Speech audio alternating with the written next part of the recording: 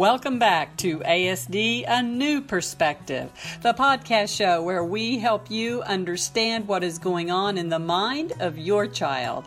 And we encourage you that growth for your child is possible.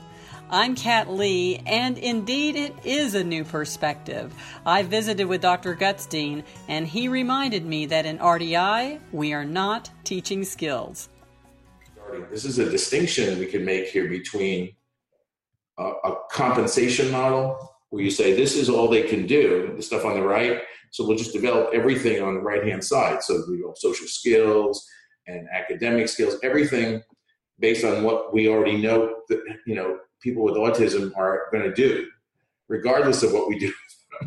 They can, regardless of their brain, this is the way their brain's going to develop, this is what we're going to do, so we overcompensate.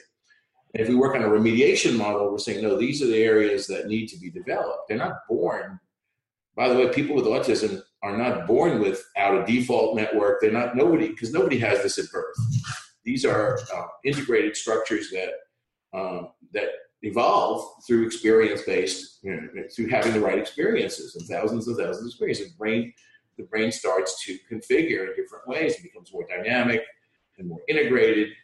But it takes years. This is a years-long process. The prefrontal cortex functions to move between those different networks, to integrate them at times, to segregate them at times. So we're just doing lower level, higher level things. And again, that takes years and years and years to do. So the key point here is that there's no reason to think you couldn't do remediation just because people aren't doing it. But there's been no attempt to do remediation. And even when people acknowledge these deficit areas, they try to teach them like there's discrete skills, like you would teach somebody on using the right-hand side. So you function on, semantic memory, deductive reasoning, concept learning, all these things, information, procedural accumulation. That's the way they're teaching these things. But you can't teach these as skills because they're not skills. They're complex neural network integration, right? That takes years to do. And that's the key, is that you're not teaching skills, you're remediating, or you're providing the means for these people for their brains to develop in a more neurotypical manner, to have access to this entire experience management network, which otherwise they're going to be cut off from. And I think that gives you a whole different issue, that we're not teaching skills, right? It's not about skills. It's about the ability of the brain to function in a way that's going to allow you to be successful in life.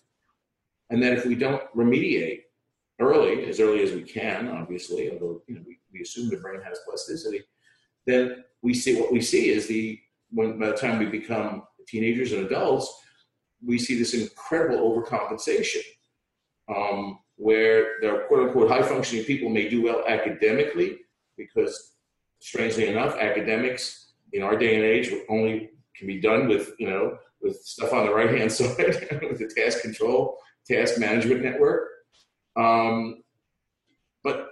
But fail to develop at all on that left-hand side, the default network, salience network, experience control area of the prefrontal cortex. Each of those areas specifically don't develop, and they don't develop any integration with one another. And so you're getting, neurologically, then that person's going to be cut off from all these different areas of functioning.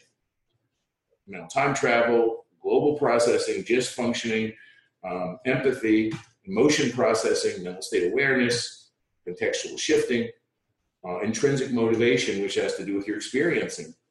All of these things fail to develop. And the research bears that out, that those are critical impairments that we see in high-functioning people with autism. They're universal.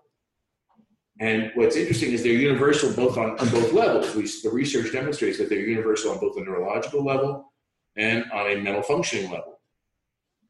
And of course, the other interesting thing for me is that of those that have been studied through, how do we develop these things, the mind-guiding relationship has been the primary means for development. Now, some of these things, no one studied how children actually learn these things. So we don't have a one-to-one correspondence. When we talk about mental time travel, and we talk about mental state awareness, self-reflection, when we talk about empathy, emotion processing, and even contextual shifting, we have very good research that shows how that is a product of the mind-body relationship. Okay, so the areas we don't have it, it's just never been studied. But there's a clear issue here, which is that this is a serious neurological problem. And to me, this explains what it's about. That if you look at this neurologically, right, what we see is that to be able to function in the real world, you have to have both. You have to have the integration of what I call the experience control area, not what I call, what the researchers have called, and the task control area. They have to be able to work together. You have to be able to separate them at times when you're being more creative, when you're being, just sort of thinking about yourself, or, in the case of just how you're feeling, at times you do separate them, and you're not always involved in tasks. You're playful sometimes, you're what we call in the flow sometimes, but other times when you're working on planning and preparing and learning from your experience and adapting, if you don't have the ability to integrate those two areas, using procedures at times and rules at times, and using information that you've accumulated, but also using the products of your experience in a managed way, then you're going to fail. And what's interesting about the research is it demonstrates that there's two things that are really interesting. One is that they show that the neuroscientists have shown that as tasks become more complex and more dynamic, more complex and dynamic, that the brain attempts to activate both of those areas.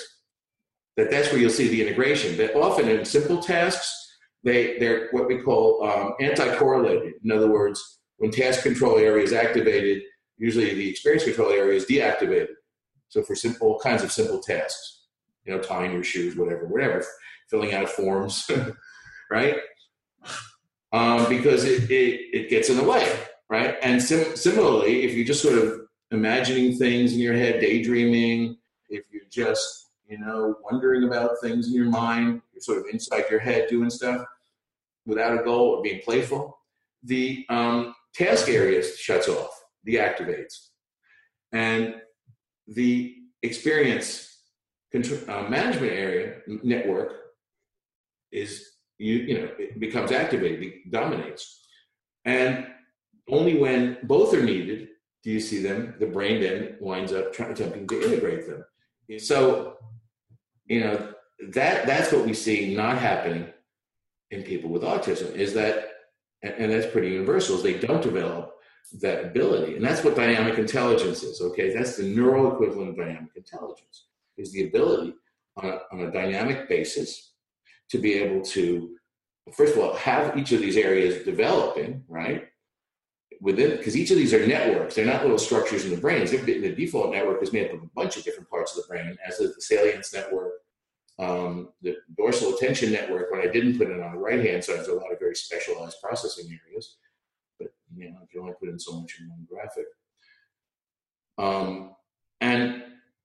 And to be able to have that access, to be able to develop that integration, and also be able to move from more integrated to more segregated states. In other words, different brain states, if you will. There's a number of brain states, and people with dynamic intelligence have a larger number of brain states that they can move between and shift between, and can do that dynamically based on the needs at that moment, right? They can shift between those different brain states. That's what modern neuroscience is telling us. And then it makes autism very clear, high-functioning autism, because high-functioning autism means that you're not developing the experience management network, right? And we see that neurally, very clearly from the autism neural research, and we see it from the psychological research, because these are the products. If you look at the experience management, you can see, not all of them, but it's not complete, but look at the different products of that experience management network, right?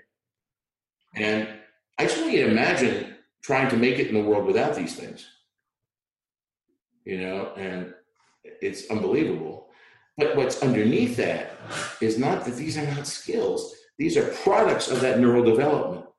Yes, they're skills too, but you can't do them without having those years of gradually developing the brain in this manner. And so anybody who thinks they're going to teach these a bunch of skills is out of their mind. You can't teach, you can fake it. You can teach pseudo-empathy. You can teach pseudo-emotion processing. You can use that right-hand side, and that's what people have tried to do, to to sort of overcompensate and to teach something that on the very surface looks like it, but the neural functioning isn't there. So it can't happen without the brain, right? It can't happen without the neurology of it. You can't happen without the brain being able to do it. So it breaks down in any kind of real world environment, right? So, to me, that's the basis of what we're trying to do. And thanks for joining us for ASD, A New Perspective, the podcast show where we help you understand what is going on in the mind of your child. And we encourage you that growth for your child is possible. I'm Kat Lee. See you next time.